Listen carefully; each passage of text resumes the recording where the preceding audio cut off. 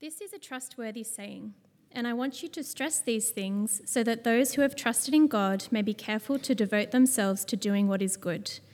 These things are excellent and profitable for everyone. But avoid foolish controversies and genealogies and arguments and quarrels about the law, because these are unprofitable and useless.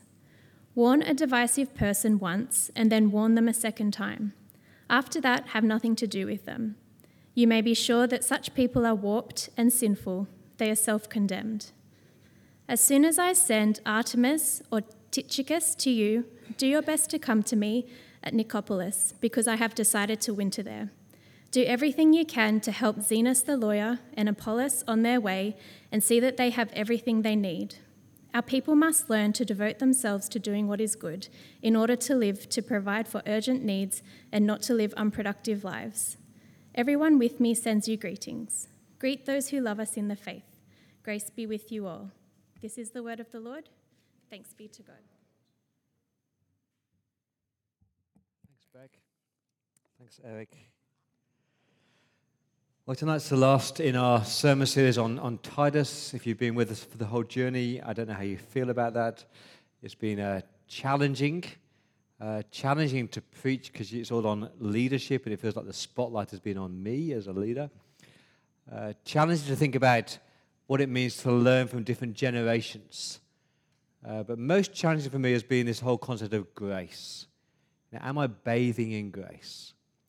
Am I overflowing with goodness because of the grace that's been shown me? And tonight we come to these strange little verses, but they are packed with rich treasures. So I'm going to pray for us as we come to our last sermon tonight. Let me pray. Father, we love you and we adore you.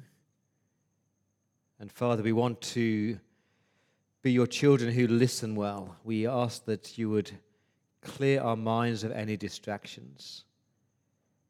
Give us ears to hear, eyes to see, minds to understand, and wills that are longing to be conformed more and more into the likeness of Jesus. And we ask that for Jesus' sake. Amen. Love this quote. It's on the screen.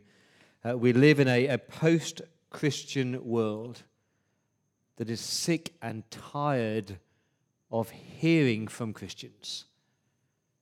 But who could argue with radical Christ-like love? That is true, isn't it? We live in a world that is fed up, exhausted by hearing from Christians, hearing what we think, our opinions on all this stuff. The world out there is not interested in what we think.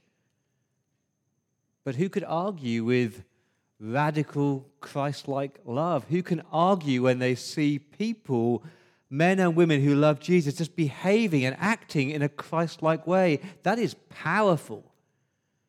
And the quote is from a lady called Rosaria Butterfield, who, great name, she was a leftist, lesbian, English academic. And she hated Jesus, she hated Christians, she hated the church. She wrote books against Christianity. Until one day, someone encouraged her to read the one book she'd never read, which is the Bible. And there she encountered Jesus. Not a set of theological truths, not a set of philosophical propositions, not a church, not an institution, but a person. She encountered a person who was full of compassion and kindness and love and mercy and grace, and his name was Jesus. And when she met Jesus, her life was radically transformed. And from grace flowed goodness.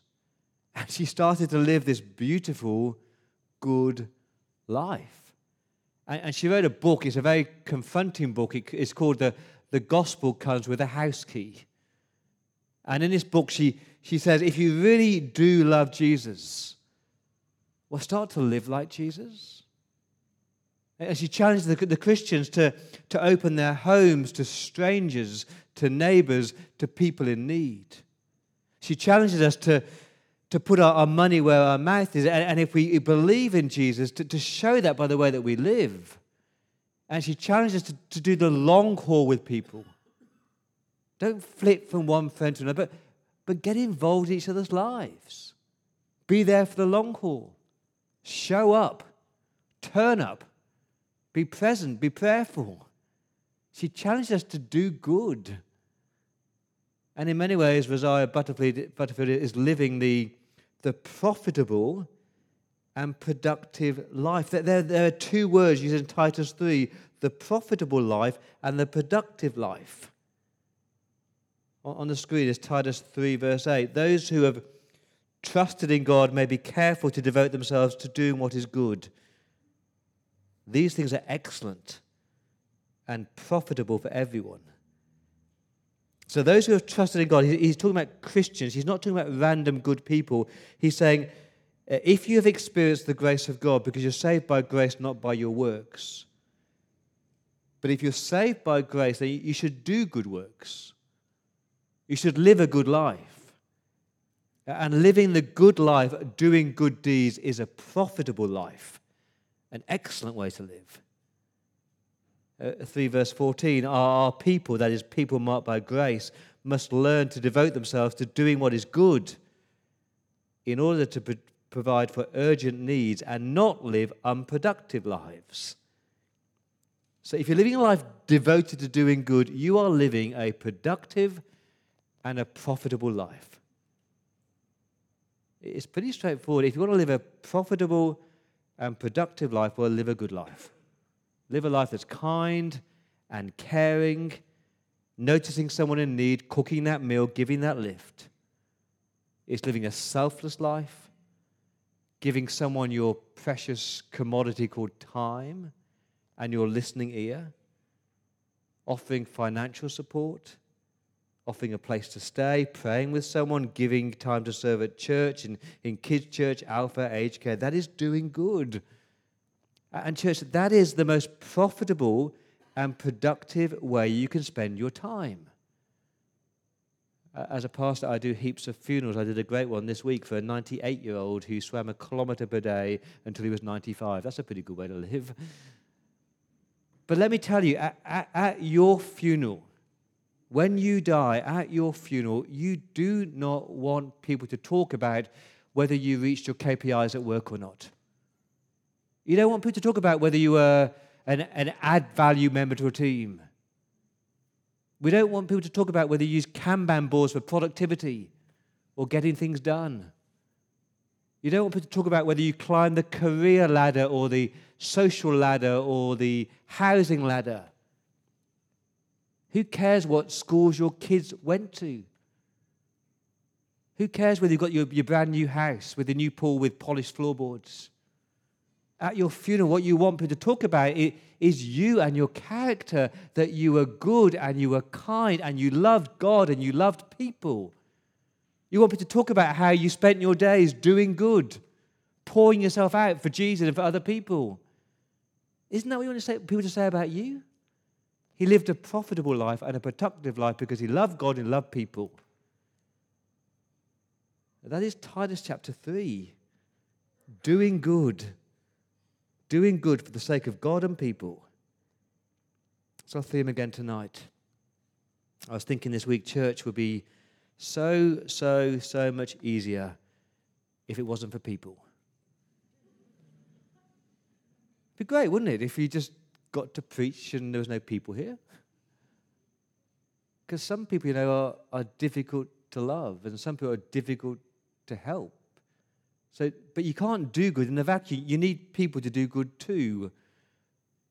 But not every person wants you to do good to them. And so Paul starts off in this final verses thinking about the negative, the people that it's hard to do good to. And our first point is this: beware of the no-gooders. Beware of the no-gooders. If you want to live a productive and profitable life, watch out for people. Watch out for people who are not do-gooders but no-gooders. Don't waste your time with these kind of people. And Paul identifies two groups of people: the distractors and the divisive people. People who distract you from doing good and people who want to divide the church. Let's start with the distractors in verse 9. He says, avoid foolish controversies, genealogies, arguments, and quarrels about the law, because these are unprofitable and they're useless. They're a waste of time. They're a waste of energy. They're useless because nobody gets saved and God's church is not growing. So avoid these distractors where there's foolish controversies. The word for foolish there is the word moron. The moronic controversies, all the things that don't really matter, the endless debates in church, the endless discussions in church over disputable matters that don't really matter. Avoid genealogies, always talking about your ancestral lines. Avoid arguments, the squabbling over a particular word or writing an article to defend a position on a grey area of Scripture. What a waste of time. Avoid quarrels about the law. These people are obviously Jewish and debating issues like food laws and washing rituals or circumcision. We don't talk about that. But some Christians just love to debate and discuss and fight and quarrel over things, and it's just a waste of time. We spend hours debating baptism. Is it full immersion or is it sprinkling? Is it adult? Is it infant? Who really cares? We spend hours debating communion, common cup or individual cup. Who cares? Women to preach or not to preach, that is the question. We discuss ethical issues ad infinitum. We fight over church structures and church politics, what songs we should sing, what songs we shouldn't sing, what should the minister wear, what should he not wear. It's just distracting because it's stopping us from doing good and doing gospel work. It's useless. It's like rain hitting a tin roof, makes lots of noise, but doesn't achieve very much. But the word for unprofitable there in verse 9, it means that no one's getting saved, no one's being edified, God's church is not being built up, the kingdom is not growing because Christians are spending all these time discussing and debating and just being disruptive. And so Paul said in verse 9, avoid. The word there is shun. I know that's not a positive word. Shun these people. Don't give them your energy. Don't give them your time. Just walk away from them because they're distracting. Now, Titus is written to pastors, actually. The first application is to pastors, to Titus. It does sadden me, and I am not, hear this clearly, I am not talking about our pastors here at the Bridge Church. But it does sadden me how often pastors in God's church can get distracted from doing the primary work. We've been set apart to what? To preach the word in season, out of season, to be patient, to be gentle, to shepherd the flock, to care for the sick, to care for the dying, to evangelize the lost. That's our job. And yet, many pastors get distracted reading endless articles and blogs on all these secondary issues. And they're not caring for the sick and for the dying. They're just huddling together, having hours and hours and hours of coffee catch-ups. And they're reading articles on the latest theological fads. They're going to yet another conference on church planting or writing yet another strategy paper. And what is the point? The lost are perishing. Christians need to be edified. And we're just losing the plot. It just saddens me. The hours and hours are wasted that could be spent discipling the flock, doing one-to-ones, doing good deeds, but we're just fighting over secondary issues. Not just pastors, it's Christians who love to debate and ponder and pontificate. Do you ever stop and think how many hours of your life you have wasted in pointless discussion with other Christians? So beware of distractions. They're no good. Beware of divisions. The people in church who love to stir up trouble. And that is verse 10 and 11. He says, warn a divisive person once, and then warn him a second time. And after that, have nothing to do with them. So he's talking about people here who their goal in life is to destroy unity. Their purpose in life is to come into a church and deliberately cause trouble. Because, you know, when God saves us. He saves it into a church, and he says that we are united, we are one in Christ. And so he brings this beautiful unity when there should be disunity, and he brings us together as one family. There's this unity that we're called to guard and to keep. Now, he's not saying that we won't disagree with each other. Of course we disagree sometimes. That's okay. We're not a cult. But when you disagree with someone, you do that gently and lovingly. He's not talking about that. He's talking about people who are deliberately troublesome and they want to fight and tear down and bring trouble to the church. And you know them. No matter what the issue is, they've got an opinion, a strong opinion. And they gather people and they read books and they undermine leadership and unsettled people, and there's fighting and there's factions, and it's so ugly. And when you see it, verse 10, you warn that divisive person. The word for warn there is not a harsh word, it's not judgmental, it's actually a gentle word. It's the word admonish. And it's the word of a father who sits with their child and gently and lovingly says, this is not good. You're going the wrong way. Or a parent who sits with a teenager and says, that's a bad choice. Think about the implications of the direction you're going in. That's the word warn there. It's a gentle word. It's a loving word. It's a correcting word. It's getting them back off the right track onto the right track. Now, after 25 years of ministry, I've discovered that most people are not deliberately divisive.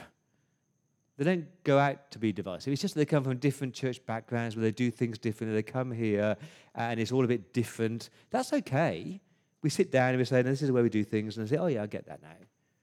Not talking about that. He's talking about the people who are deliberately divisive. Their goal in life is not to talk, but to fight. They don't want to listen. They want to argue. And with these people, you warn them once and then warn them a second time. There was a man here at our church a long time ago who had to sit down and just talk too gently and say, look, you're being divisive. And his response was, I don't care. You can't tell me what to do. It's a free society. I say what I want to say. You can't stop me. And I said, well, you're causing trouble in church. Yeah, I know. Yep, I'm right. You're wrong. Now, what do you do with that? What do you do with that? You warn them once.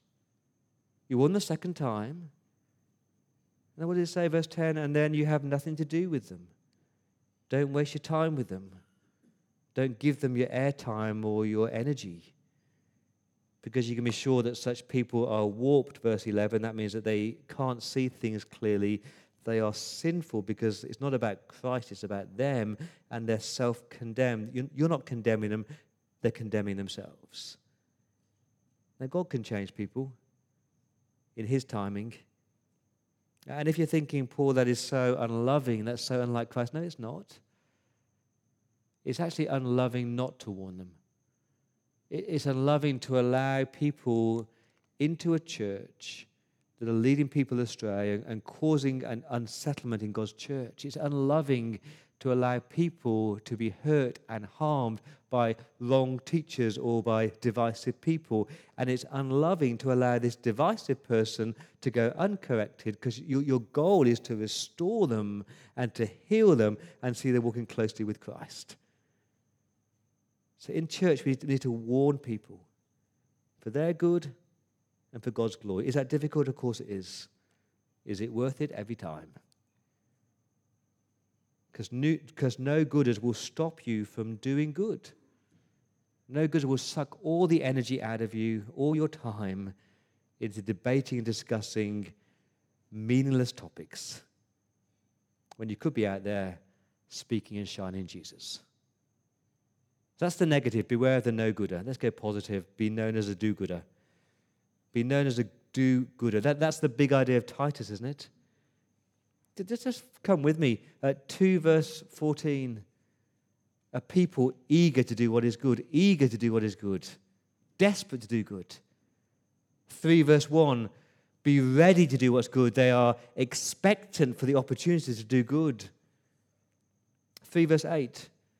Be careful to devote themselves to doing what is good. They're careful, they are planned, they're diligent. Or our key verse tonight, 3 verse 14, our people must learn to devote themselves to doing what is good in order to provide for urgent needs and not live unproductive lives. I love that word learn. We must learn to do good. We learn because doing good doesn't come naturally to most of us. Naturally, let's be honest, naturally we do good if it's good for us. We do good if it suits my schedule. We do good if I like the person. I do good if it fits into what I want to do. Naturally, I'm happy to do good if it benefits me. But we need the Spirit to come in and to teach us so we learn a different mindset, a sacrificial mindset of a do-gooder. So let's get really practical. What would it be like for you to be a do-gooder? Here's your scenarios. You could choose to watch that Netflix movie, or you could choose to cook a meal for people in need. You could choose to get an early night. That's good. Or that person in your life who is really struggling, you could pick up the phone and have a 1-hour conversation with them. You could choose to go for a run. That's a good thing to do. Or you could choose to write a letter to a mission partner to encourage them. You could choose to have Sunday brunch with your friends every single Sunday. Or you could choose to sacrifice your time to lead a kids' church.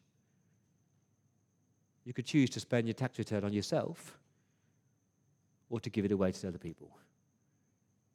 When that new person moves into your unit block, you could choose to just keep your head down, or you could choose to, bake some cookies and go around and introduce yourself and say, welcome to the neighborhood.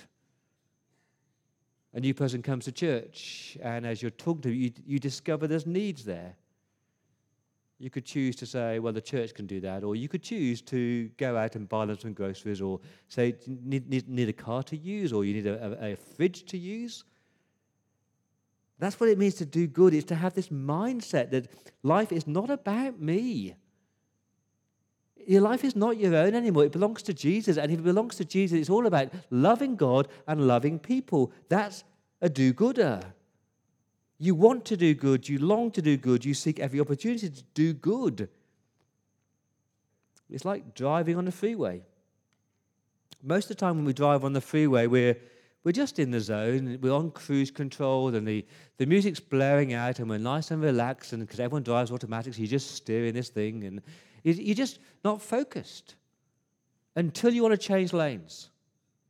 And when you want to change lanes, then you snap into focus. And you're looking over your shoulder, and you're checking your mirrors. Is it safe? Where's the opportunities now? I'm going to go now. Now, living a life as a do-gooder is living not in cruise control. Living the life of a do-gooder is to go through every moment of every day, looking for opportunities, spotting opportunities. I could do good there. I could do good there. I could do good there. And let me tell you, when you live with that mindset, it's such a beautiful way to live. Is it tiring? Of course it is. Is it beneficial? You bet it is. So be known as a do-gooder. That is the profitable and productive way to live. I love verses 12 to 14 because it's not just a list of random names. These are real people with real needs that Paul did life with and did ministry with. And when it comes to doing good in church, there are two main avenues. You can be a spiritual do-gooder and a material do-gooder. There's spiritual encouragement to give, and there's material needs to meet. Verse 12, as soon as I send Artemas or Tychicus to you, do your best to come to me at Nicopolis, because I've decided to winter there. Now, Paul isn't just telling us his holiday plans. He's saying, Titus, please come to me. Titus, I need you. Titus, please leave Crete and come to join me at Nicopolis. I've decided to winter there. Let's spend some time together. And I don't think he's saying, let's drink coffee and watch Netflix. I think he's saying, Titus, let's encourage each other spiritually. Let's spend some time together and we can read the Bible together and we can pray together and we can encourage each other and we can keep our eyes fixed on Jesus. Let's spur each other on so we can keep going in ministry because it is tough. Titus, I need you spiritually. But what I love is that he's not just thinking about himself and his spiritual needs, he's thinking about the church in Crete. Because if Titus leaves the church in Crete, who's going to pastor them? And so he sends Artemas or Tychicus to them. We know nothing about Artemas, but Tychicus from Colossians 4 is a dear brother, a faithful minister, and a fellow servant. So he sends wise, godly men of good character to provide the spiritual needs for this church. Can I say, friends, every single person in this room tonight needs a faithful friend who will encourage them spiritually. We all do. You need someone in your life who will pick up the phone to you and say, how are you doing spiritually? I've got this word for you. How can I pray for you? Let's do life together. You need that. I need that. And it's not that we need it. We can be that spiritual friend to somebody else. We can meet the spiritual needs of somebody else in your life. And I love verse 12 when Paul says, do your best to come to me. I just wonder whether God has put someone in your heart who is calling out to you tonight, saying, I need you. I need you right now. Please, I'm struggling spiritually. I feel isolated. I feel alone. Maybe there's someone in your life who has reached out to you and you just ignored them. Spiritually, can you just give to people? Spiritually, can you encourage somebody? Spur them on? Is that costly? Of course it is. Is it beneficial? You bet it is. Be a spiritual do-gooder. But it's not just spiritual needs, it's material needs. Verse 14 is quite confronting. Our people must learn to devote themselves to doing what is good in order to provide for urgent needs and not live unproductive lives. Urgent needs, practical needs, physical needs, material needs. Because of these two blokes that we skipped over in verse 13, one's called Zenas, he's a lawyer, one's called Apollos, he's a Christian minister. And these two blokes are bringing the letter to Crete. But they've got nothing. They need a place to stay, they need food, they need money, they need provisions, they need clothes to wear, and that is not going to come out of the church budget. The church in Crete does not have a budget item line saying meeting the needs of other Christians. And Paul is saying to the Christians in Crete, it's your job to make sure that these men have everything they need, verse 13. They have everything they need spiritually, emotionally, relationally, materially. So come on, church, you make sure that these men have a roof over their head. Come on, church, you make sure they have food in their belly. Come on, church, make sure they have their medical bills paid for. Come on, church, make sure they have a friend to meet with and transport and clothes and water, because each of you can meet a need. And that's where the rubber hits the road, isn't it? That we can talk about doing good, and we can write a church paper on doing good, and you can have all the intention of doing good. You could put in your calendar, invite this person over for dinner. But if you don't act on it, it's all just talk. And you can pray for people. And praying is the most wonderful thing you can do.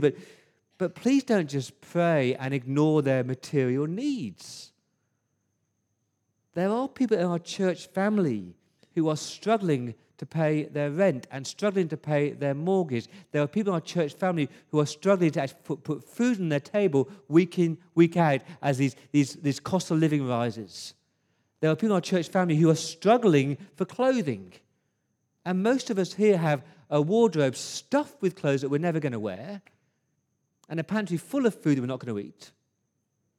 And some of us here have more ready cash than we know what to do with. I often email people at our church asking if they could put someone up for a night or a week or a month, because I know they've got spare rooms. And I might email 30 people in church. And the most common response is silence. Because somebody else can do that, can't they? Why am I so passionate about this? I'm passionate about it because I have modeled to me from the moment I became a Christian that if you've understood the grace of God, it overflows to goodness. After I became a Christian in Oxford 33 years ago, I needed someone to stay. And this beautiful Christian couple at my church invited me to live in their home rent-free for 4 months, and I enjoyed a Christian community for the first time in my life. That is doing good. I was going to New Zealand to do a postdoc, and I wrote to a church in New Zealand and say, I'd like to come and join your church. And they wrote back to me, pen and paper days, this is 1994. They wrote back to me saying, we'd love you to join our church, and do you need to come and do you need somewhere to live? We'd love to invite you to come and live in the rectory. That is doing good. I could recount countless stories of me enjoying meals with strangers, Christmas with strangers, being invited into people's homes, being provided for, random gifts that were given to me because these people had understood grace. Because when you've grasped grace, you just want to do good and do good and do good. Not because you have to, because you long to. You long to. Because you're so gripped by the grace of Jesus Christ, you just want to let that overflow from you to bless other people. So church, we're called to be known as do-gooders. Is that exhausting? Of course it is. Are there days where I don't want to do good? Of course there is. But I tell you this, every time you do it, you are blessed. It's not just about blessing other people. It's not just about honoring God. It's actually that you are blessed. Because as you pour yourself out to serve others and give to others and do good to others, you encounter and experience God in a whole new way, a whole new dimension. So friends, be known as do-gooders. Because as we do that, people see Christ in us. And the love of Jesus flows from us. Because from grace flows goodness. Verse 15, grace be with you all. Please don't leave here tonight feeling guilty. Please don't leave here tonight feeling you must do. Leave here tonight thinking, I must know Jesus better. I must understand grace better. I must overflow with the grace of God, because when I do that, then good deeds will just flow out of me. So doing good, it is the most profitable and productive way to spend your time. Because Rosaria Butterfield is right. Our world is sick and tired of hearing from Christians. But who could argue with radical Christ-like love? Let me pray.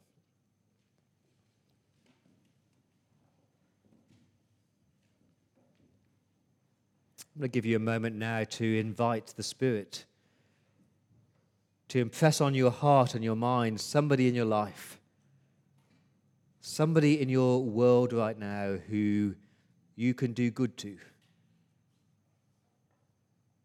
a spiritual encouragement to give,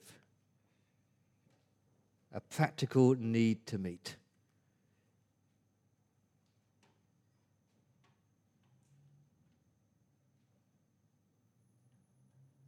So we invite you, Spirit of God, to give us that mindset where we take every opportunity to do good. We ask that for Jesus' sake.